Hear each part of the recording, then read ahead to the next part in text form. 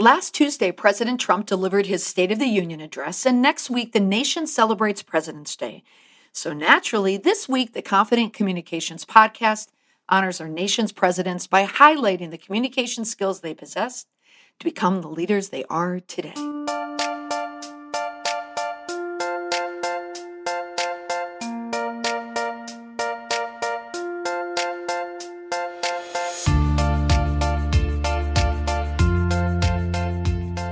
Welcome back to the Confident Communications podcast. I am your host, Molly McPherson. This week, we are discussing presidential leaders. And the disclaimer, this is a nonpartisan point of view of the presidential leaders. This episode isn't intended to be politically charged at all. It's merely a conversation about communications and how it's changed over time and how our presidents have used their communication skills throughout the years. I could spend an entire episode discussing our current president and how he communicates.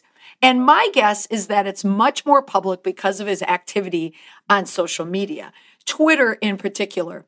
But it does lead us all to wonder, seeing President Trump and how he uses particularly social media, how would our past presidents, and I mean way in the past, have communicated had they had access to television, websites, and social media? Now, in the introduction, I mentioned that President Trump delivered his State of the Union, and it was both very surprisingly bipartisan, but also not surprisingly somewhat divisive. Over 46 million people turned in to watch President Trump deliver the State of the Union.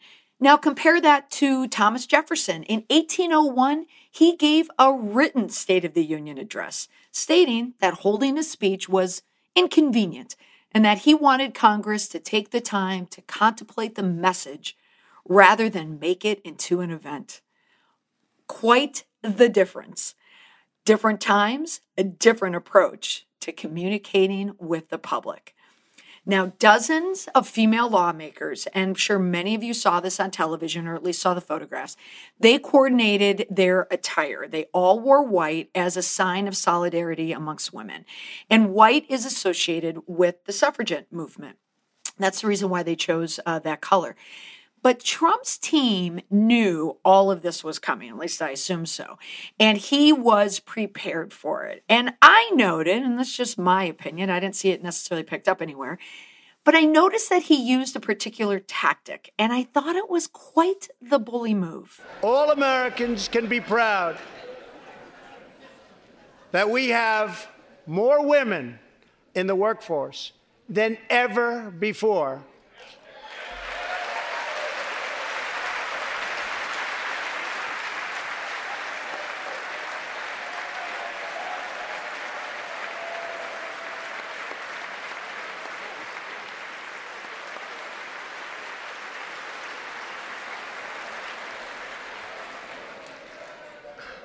Don't sit yet. You're going to like this.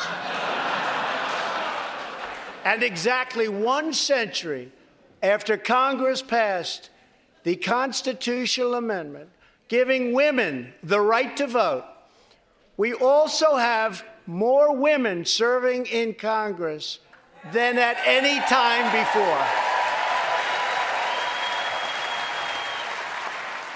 Listen to all of those cheers. And if you watched, President Trump clearly loved every second of it, despite the fact that many women and men think President Trump has a rather bumpy relationship with the opposite sex. But Trump loves the adulation of women.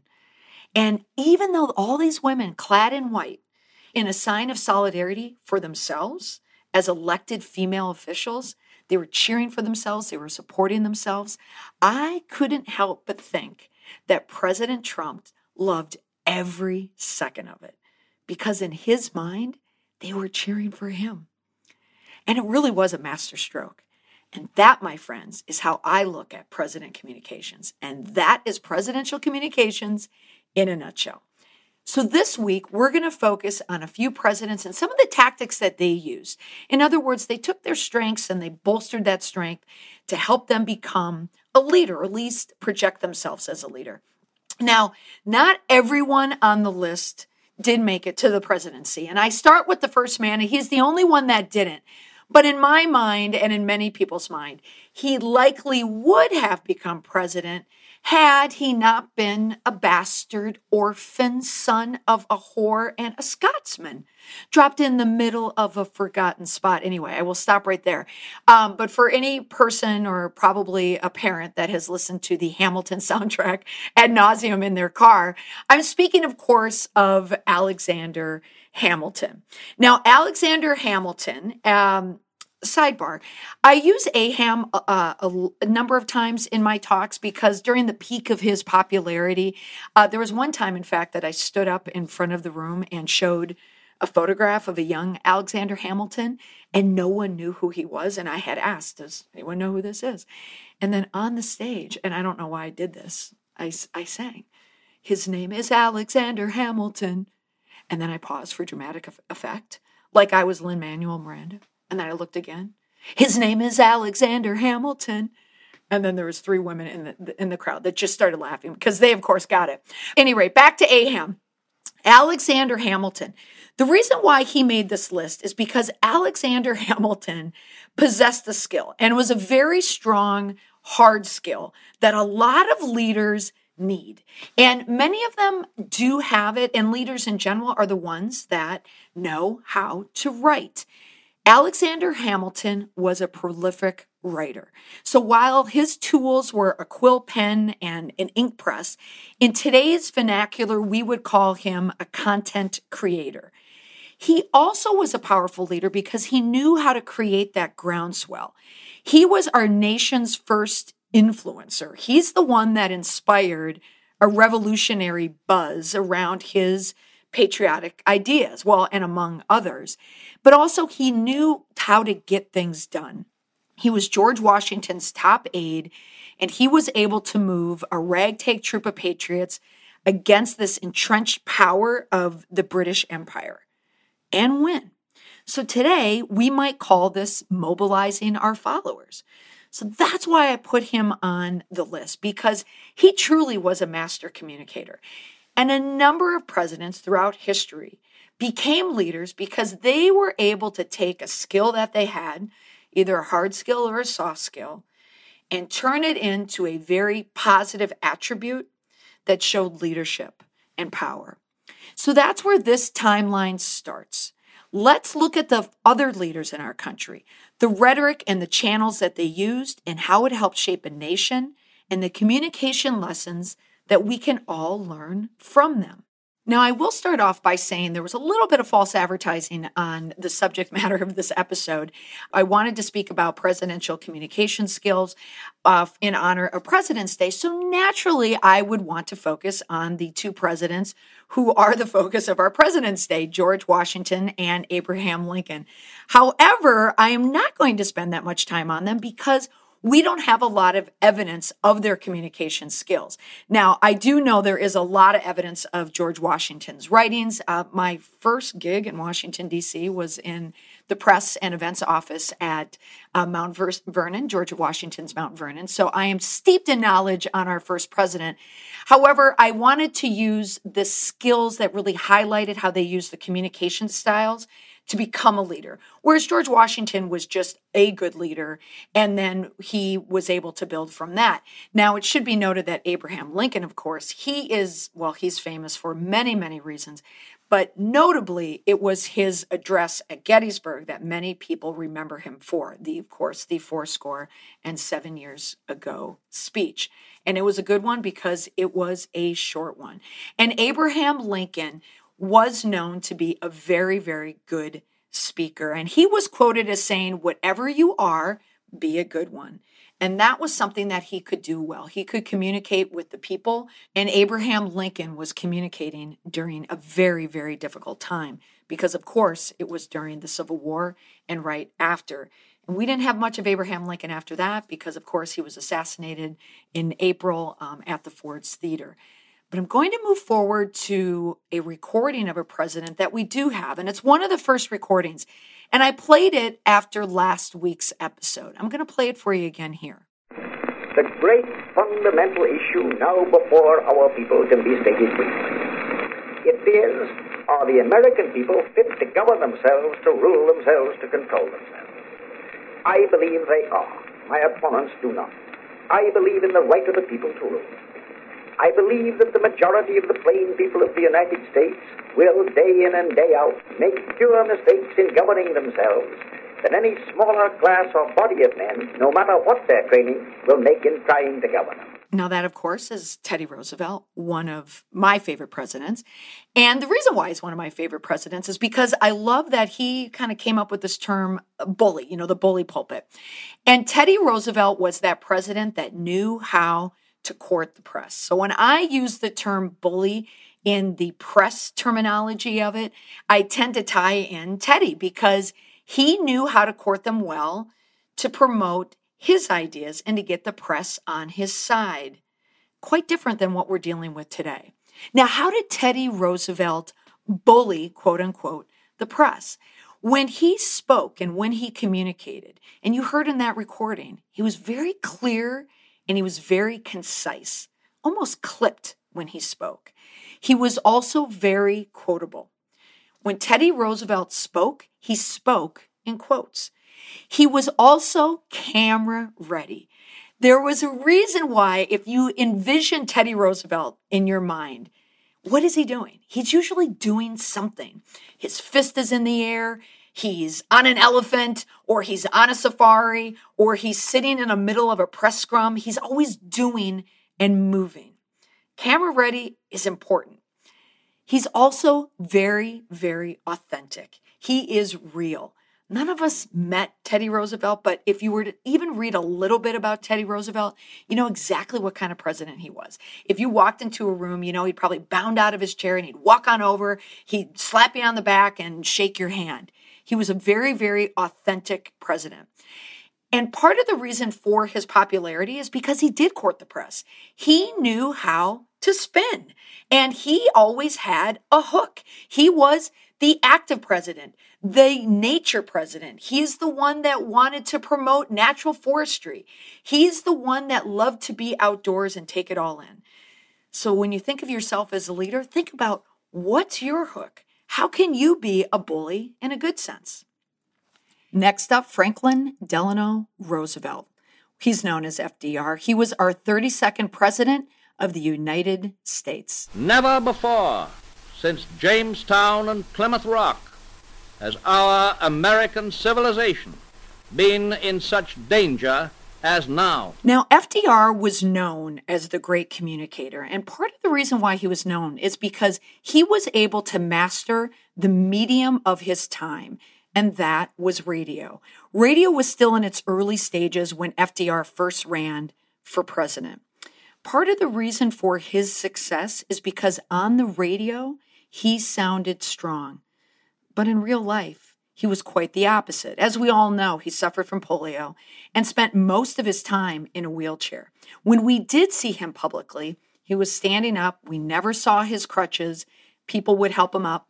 Or we would see him sitting vibrantly and vigorously, like in a car and shaking hands. So his optics, his one-on-one optics that we could see firsthand and in photographs, he looked very healthy. And what bolstered that opinion was how he sounded. And on the radio at the time, he was a very strong leader. He sounded healthy. He sounded powerful. His disability was invisible. When he spoke to the families, he chose the name Fireside Chats. And that is different than a letter. It's different than email. Radio brought news alive. President Roosevelt was brought into the homes of families that were sitting around listening to the radio.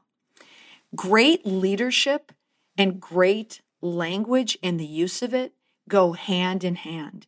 And that was one of the primary reasons that FDR was able to be perceived as such a strong leader. That fireside moment, it wasn't a fireside address. It wasn't the state of the fireside. It was a chat. He was simply speaking to the people. It was the power of that moment, using radio and using radio during the Depression.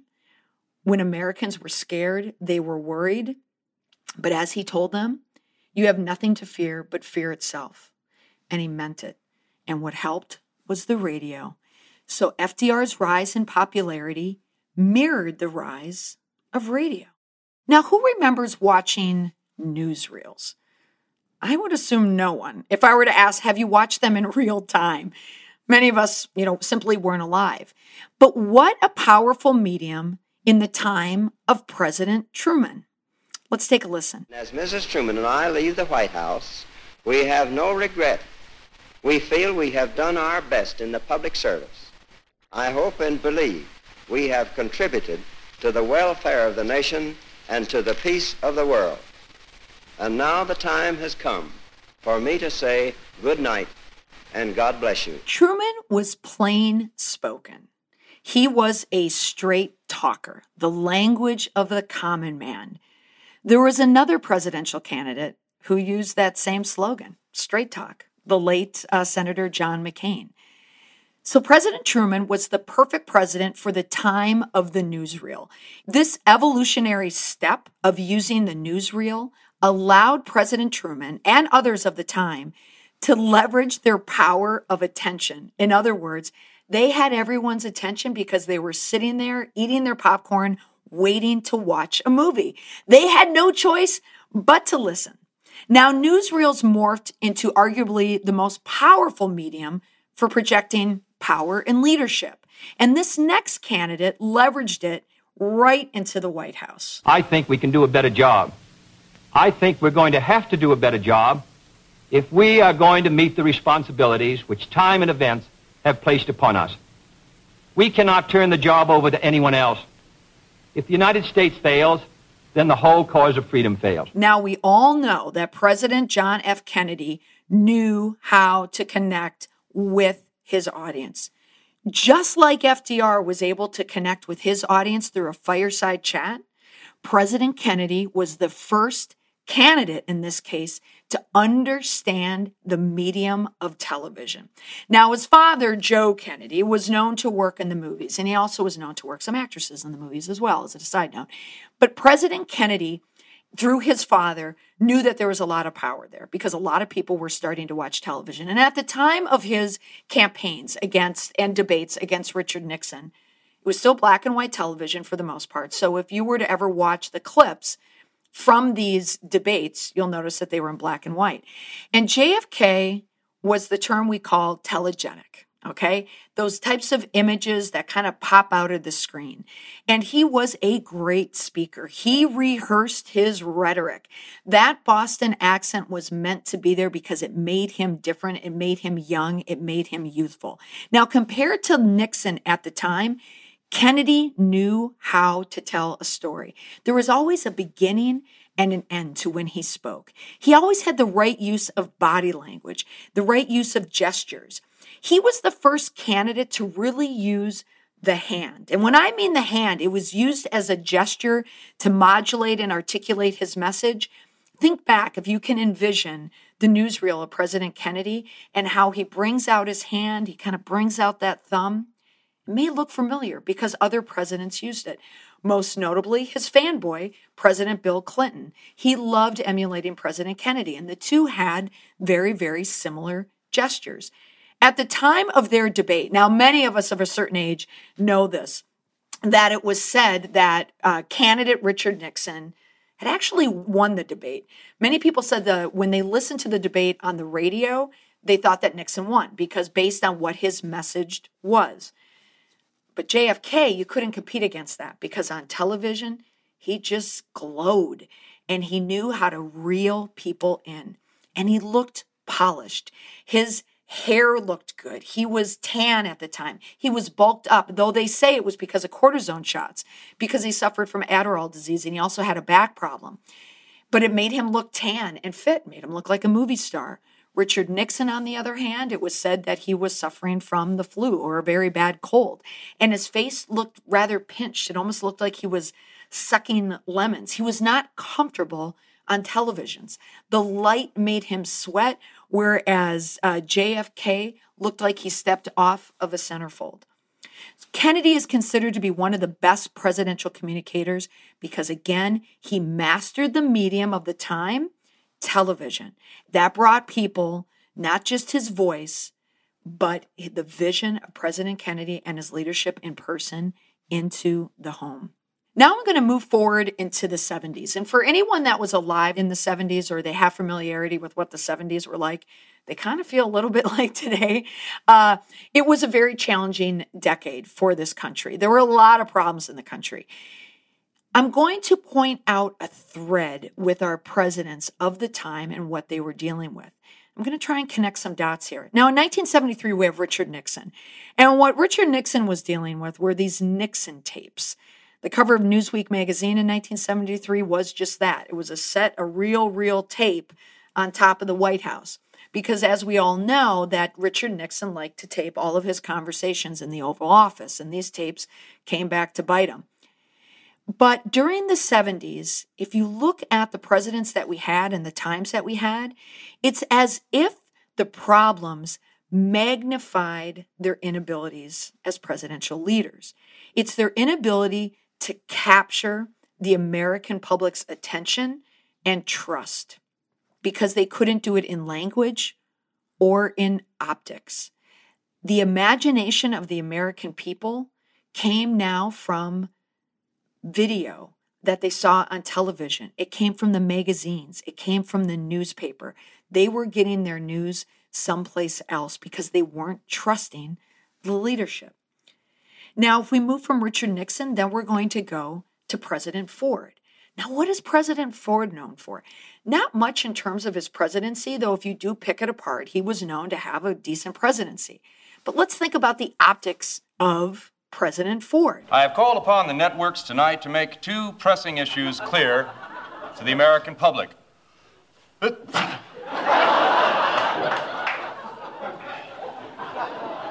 Number one, the possible default of New York City. And number one, my stand on the Ronald Reagan announcement. When people think about Gerald Ford, they think about Chevy Chase. And Chevy Chase didn't even try to look like Gerald Ford. He could just capture the bumbling president who was falling through everything. Gerald Ford had an optics problem. It wasn't just one stumble, it was multiple stumbles. And of course, we had television then. So now those video clips, they made an indelible mark that Gerald Ford was just known to be the bumbling president. So that didn't help the time that we were in. Now, moving forward, if we continue this theme of optics, we move to Jimmy Carter. So now we're 1977. And Jimmy Carter gave a chat, his own version of a fireside chat. And if you were to watch President Carter, and I will include the clip in the show notes, he was talking about energy conservation and why we all needed to save energy. We should turn down the heat, turn up the fireplace, put on a sweater. And sure enough, President Carter is sitting in a tie in the White House wearing a sweater. Now, there could be a thought that this is a homespun president. This is our president from Georgia, from the South, a peanut farmer, hard worker. He's, again, homespun. That's worked in the past. Why wouldn't it work now? But we're in the 70s right now. It's a very volatile time. The American people needed to trust their leadership. Having a president come on the air in a cardigan sweater, looking like Mr. Rogers, didn't project leadership. So throughout the 70s, all of the issues that we had in the 70s, the end of the Vietnam War, the Iran hostage crisis, the oil and gas crisis, 3 Mile Island, part of that was because our leaders of the time couldn't capture the attention of the American public. They couldn't capture their trust. But this next president did. Why? Because of communication.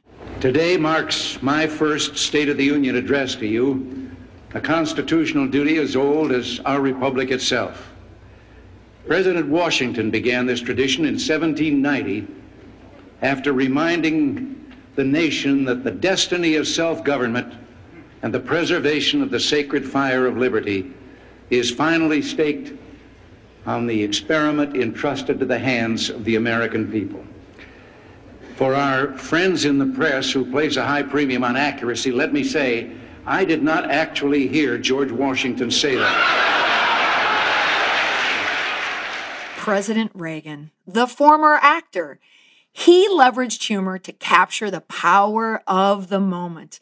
Again, he knew what the public wanted. They wanted leaders. They wanted a top leader who knew how to speak directly to them. Now, humor is a vital skill to capture the imagination of people. He ranked high above many of his presidential colleagues simply because he was also known as a great communicator.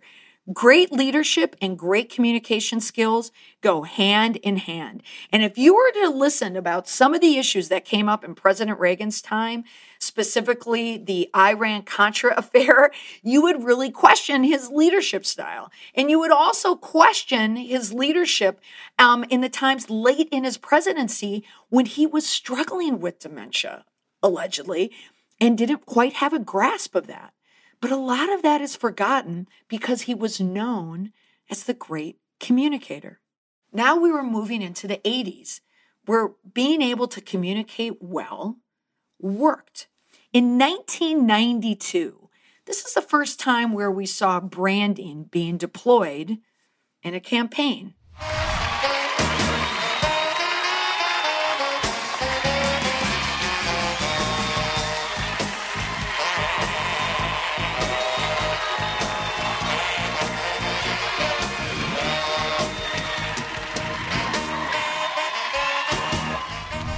That is a clip of candidate Bill Clinton on the Arsenio Hall show. So this was the time of pop culture.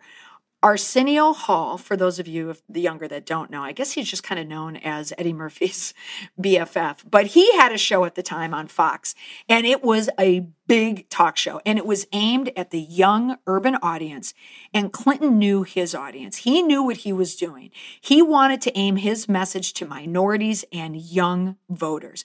Again, he captured the power of the moment. He was playing to an audience that helped him defeat George Herbert Walker Bush, because if you remember, Bush's problem is he couldn't really connect with people. He was another one that struggled with the camera and his voice and the cadence of his voice and not eating broccoli. Those are the things that we remember about him. But here comes young Bill Clinton, modeled like his idol, JFK, and he was using a medium again, and this time it's television, and this was also the start of cable news, and a lot of the people that were watching television at the time, they were young, and they were watching cable news and cable television, and MTV was another place where President Clinton showed up to answer the question, boxers or briefs. Now, the next president on our list was never high on the list of great presidents. Of all the surveys that I looked at, he was always at the end. And I'm speaking about Bush 43. And like his father, Bush 41, he's not known for being very articulate. But President Bush was able to leverage a moment to show how powerful he was. I can hear you.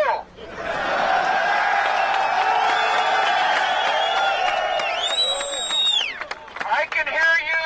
The rest of the world hears you. And the people who knock these buildings down will hear all of us soon. That was the moment that changed President George Bush's presidency.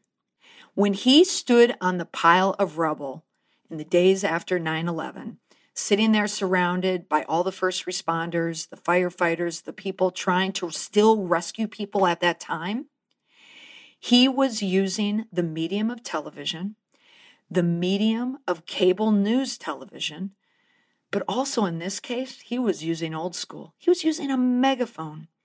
That prop said everything that needed to be said about George Bush at that time. I am speaking to the people. I can hear you. The nation can hear you. And soon they will hear all of us. That was his moment because it was his authentic moment. You never saw anyone come up and slip him a note. You didn't see Andy Card, his chief of staff, whisper in his ear and tell him what to say. This was the authentic president. It trumped any practice or polish. There was no speechwriter or staffer that guided him to that messaging. He simply played off of the public and what he felt. But sometimes too much authenticity can be a double-edged sword. Now, love him or hate him, President Trump has captured this moment on the evolution of the media timeline because he knows how to connect through social media. He embraces the power of the moment. Now, I skipped over President Obama for a moment because I wanted to tie in that authenticity piece that George Bush used so well, because President Trump, love him or hate him, he knows how to use the medium of his time, which is social media. President Obama was president during the time of social media, and he certainly used it to help him become elected to president, but he wasn't the social media president. President Trump certainly is. He knows how to use social media and Twitter in a way to keep his detractors distracted by what he's saying, but also to bolster his base. His base loves to hear directly from the president. This idea of direct to source works. People like hearing directly from the leader. Now, if you think about press conferences now, we do see Sarah Sanders Huckabee, a lot. She's at the podium speaking to the press briefing, but nowhere in history have we ever had probably a president overshadow their press secretary more than President Trump. He truly is a next-gen communicator. Now, what are some of the critical communication skills that you need for leaders in the 21st century? Now, I did mention President Obama. Now, President Obama, what he was very, very good at was speaking to the people. He could connect with people. He had excellent branding. He also had excellent timing in social media because he knew how to use Facebook and some of the holes that they had at the time where they were able to connect friends of friends of friends. And so they were able to build the moment of President Obama and talk about that change message. But President Obama was very, very good with gestures. He knew how to use his hands. He knew how to pace. He knew how to speak in a cadence and using timing that worked. It was almost as if he were an actor. People could take his message in quite well.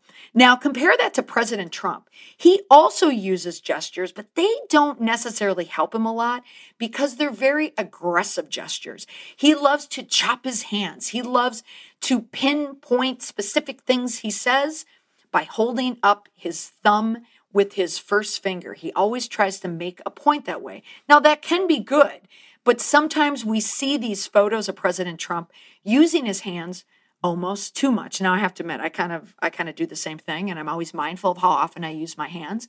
But sometimes the hands, do work stronger than the message itself. Traditional media versus new media. So for leaders, look back to the leaders in our history for how they were able to capture the movement or the momentum of the time. Is they used the medium that best suited them. And depending on what medium is good for you, you should use it, and you should use it over and over and over again. If you feel very comfortable on camera, then if you work for an organization that has video, that has a Facebook page, has social media, then you should be a leader that should be on video. If you're not great on video, then it doesn't have to be live video. It could be scripted. It could be edited video. Anything to get your message out there. Maybe you're socially savvy. Maybe you're good using LinkedIn. Maybe you're good at using Twitter. Then use it. Find a way to directly speak to your audience. Now, to tweet or not to tweet. Twitter is very powerful for leaders because it's a way, as I mentioned with President Trump, it's a way to directly speak to the people. It is a very, very popular social media network right now. And it's a big key in reputation branding. It also gets a lot of people into trouble. So be very careful if you're going to use it. But if you're going to be social, you want to bring in as many people as you can, because that's the beauty of social media. You can tag other people. You can tag organizations. It's so easy to spread your word and to kind of have your message go viral if you do it the right way. Now, of course, there have been politicians that were almost too social because they didn't quite know what they were doing. Anthony Weiner comes to mind. His campaign was derailed because he was tweeting and he thought he was DMing, which is direct messaging, with a woman that was not his wife at the time, and that got him into trouble. But unbelievably, he was able to get out of it and even almost get elected again, but then he couldn't put the phone down, shall we say. When you're speaking like a leader, what the presidents would use were power speak terms. The power speak terms, I will, I can, I will change. They love details. They like to be direct when they speak. They talk about all the things they're going to do. Now, it's no coincidence that all of the people on the list that I've mentioned so far were men, because men traditionally are better about speaking about themselves in a one-up way. They're more direct. They're more direct about talking about the things that they do. They may embellish more. They may talk more about the things that they do, but it helps people to perceive them as a leader. Women, on the other hand, tend to get bogged down in this idea of weak speak. They put themselves down a step. Instead of using the word I, they say the word we. They use a lot of fillers like perhaps, maybe, I'm not sure, let me get back to you. They like to save face. They use the word sorry a lot. Try and stop that as much as you can, ladies, and try and speak like a leader. Use the word I as often as you can. Now, these are the last 3 critical communication skills when you speak as a leader. Be specific. Know exactly what your message is. The most powerful presidents we have, the most memorable ones, are the ones that had a message. We have nothing to fear but fear itself. Also, listen more than you speak. Listen to what people are saying. In the case of many of these presidents, they listened to what the public said, what the public wanted. What they wanted, if it worked, then they kept talking about it. And also notice your nonverbals. Notice your optics. What are you doing with your hands? What are you doing with your face? What props are you using? If you're going to be truly authentic, you want to be your authentic self, just make sure that you're photographed being your authentic good self. Truth, accuracy, authenticity, storytelling. Those are the fundamentals of communication that never, ever change. The only thing that changes is the technology and the way that we communicate and how it's received. But we must keep up with these changes to keep the foundations of the past there. That's how to be a great communicator. That's how to be a great next-gen communicator. We know that as technology changes, it will open up new doors for how the president connects with the American public. What will he or she do? I think it's inevitable that the president will embrace new ways to communicate as a means for staying ahead of the opposition. But how effective will it be? Only time will tell. If you want to be on the cutting edge and make sure that you're communicating effectively without ruffling feathers, you'll want to check out my program, Communicate with Power, in less than an hour, just for you. It's an actionable 5-module program that will teach you how to communicate more effectively both online and offline so you will feel more seen, heard, and relevant. So grab the link in the show notes or head to my website at mollymcpherson.com for more information. That's it for this edition of the Confident Communications Podcast. I want to take a brief moment, however, to update you on last week's episode about race with Jeffrey Blunt. Simply put, the response to that episode has been incredible. So many people have reached out to me on social media, email, phone calls to tell me how impactful Jeffrey's words were to them.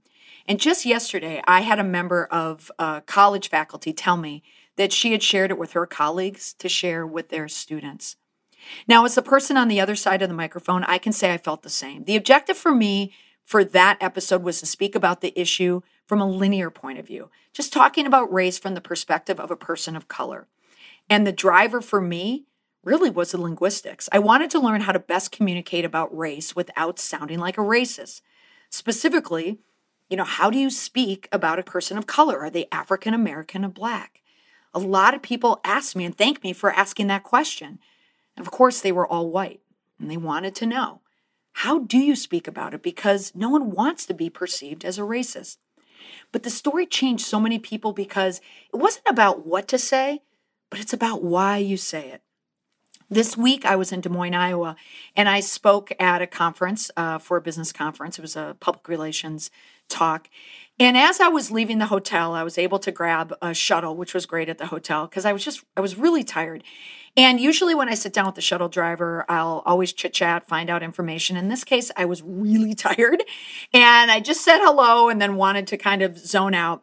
But the shuttle driver, wanted to ask questions, wanted to know why I was there. So I was happy to share with him everything that I was doing. And then he started talking about his life and the job that he had before he retired and how he had a big job at a local manufacturer. And he talked about where his dad worked and where his dad went to school. Now, this shuttle driver was, in his early 70s, I would guess. And I thought, why is he telling me all this? Normally, I would want to know all these things, but at that moment, I really didn't want to talk about that because then I would talk about my family and I was just too tired to do that. And I wondered, why is he telling me these stories? And he wasn't telling me in a braggadocio way to boast. He just felt that he needed me to know this. And when he was telling me all this information, it just seemed so measured and so calculated. But then there it was, in my fog of exhaustion, instead of looking at him as a shuttle driver who had a rather impressive resume, I suddenly had the energy to participate in the conversation because this driver was a person of color telling me a story. And I thought back to the comment that Jeffrey made when he told me about people of color walking into a room or any situation where there's a group of white people or one white person. White people walk into the room and they don't think twice about how they'll be received in that room. But someone of color, they are walking in carrying, quote unquote, what Jeffrey said, the weight of their skin because they have no idea what they're walking into. They could walk into a room full of people who see you from the inside, or they could walk into a room full of people who are judging you for how you look on the outside. And I'd remarked to Jeffrey that it sounded also exhausting to always be on guard. And I thought, this shuttle driver is doing the same thing to me. I am a woman, a white woman, sitting alone in a shuttle. I suddenly felt that this shuttle driver has spent a lot of his time trying to calm white people down to let them know that he was okay. Maybe not, but I thought I'm going to take on Jeffrey's thought of carrying the weight of your skin. I was going to try it on for size.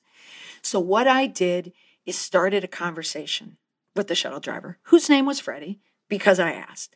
And Freddie was so nice. And as soon as we pivoted off the discussion about his resume, I asked him about his family. And he started lighting up talking about his family. He had 2 sons. Loved talking about his sons. And then he showed me photos of his sons. Now, I will say we were driving in a sleet storm and maybe a little nervous that he was driving with his phone. But Freddie was a good driver. He knew what he was doing. The first set of photos, he showed me his son with the 2 granddaughters. And the granddaughters were absolutely gorgeous. But they looked Asian to me maybe. So they were part black, part Asian. I wasn't quite sure. And I asked, I said, now tell me, what race is your son married to, your daughter-in-law? Oh, she's Filipino. And we talked about the granddaughters and how beautiful these granddaughters were. Then he showed me a photo of his other son's kids. 3 kids, and they were all white. Now, that's unusual, not because there's 3 white kids and adopted by someone who is black, but that we have an interracial family. And again, I thought, Freddie has probably spent the last 10 years, the oldest grandchild was 10, having to explain why his black son had such white-looking kids. And then I thought I was going to address the elephant in the room, or in this case, the shuttle. Now, a week ago, prior to talking to Jeffrey, I would have said, oh my gosh, your kids are so cute, they're so gorgeous. I would have just talked about how cute they were. But instead, I said it. Hey, Freddie, your grandkids, they don't look black. Is your daughter-in-law white? Now, again, not in a million years would I have ever said that. But Jeffrey was in my head. I wanted to take that race issue head on. I did not want to be colorblind. I did not want to completely ignore the fact that I knew that his son was black and his son had white kids. So Freddie, as soon as I said that, it was as if I literally, figuratively could see the weight of his skin come off of his shoulders. His face was suddenly at ease and he relaxed. He noticed my deliberate use of the word black and not African American, which again, I never would have done. And then I went head on and asked the most obvious question, the elephant in the room. He couldn't wait to tell me about his son and his daughter-in-law who happened to be black and how they adopted these 3 children. Not 3 white kids, but 3 kids that were in trouble. And he talked about how one of the granddaughters had a problem with white men. She could never be in a room with white men. Now, I think Freddie probably has struggled with that story for as long as his granddaughter has been around. But he knew, because I brought it into the shuttle, that we could talk about it. And then I asked him, why do you think? Do you think that there was a white male in her past that perhaps abused her? Who knows? But this conversation went on, and the pride in his voice of talking about his sons, his daughter-in-laws, his grandkids was there, because we weren't talking about race. It was gone. We were talking about his grandkids, who happened to be 3 different races. And the best thing about it, it didn't matter. Jeffrey was right. He taught me such a valuable lesson. Do not be colorblind. Address it head on, because it's not about you saying the right thing so you don't offend someone. What's more important is to show your humanity, to let a person of color know that you're not going to judge them for their color of your skin. You're going to judge them based on just who they are. And if they're Freddie, a shuttle driver who's the nicest guy in the world, who's going to get me safely to the airport, unless he's driving while texting, then I'm going to judge him on that and on that alone. And also on being a great father and grandfather.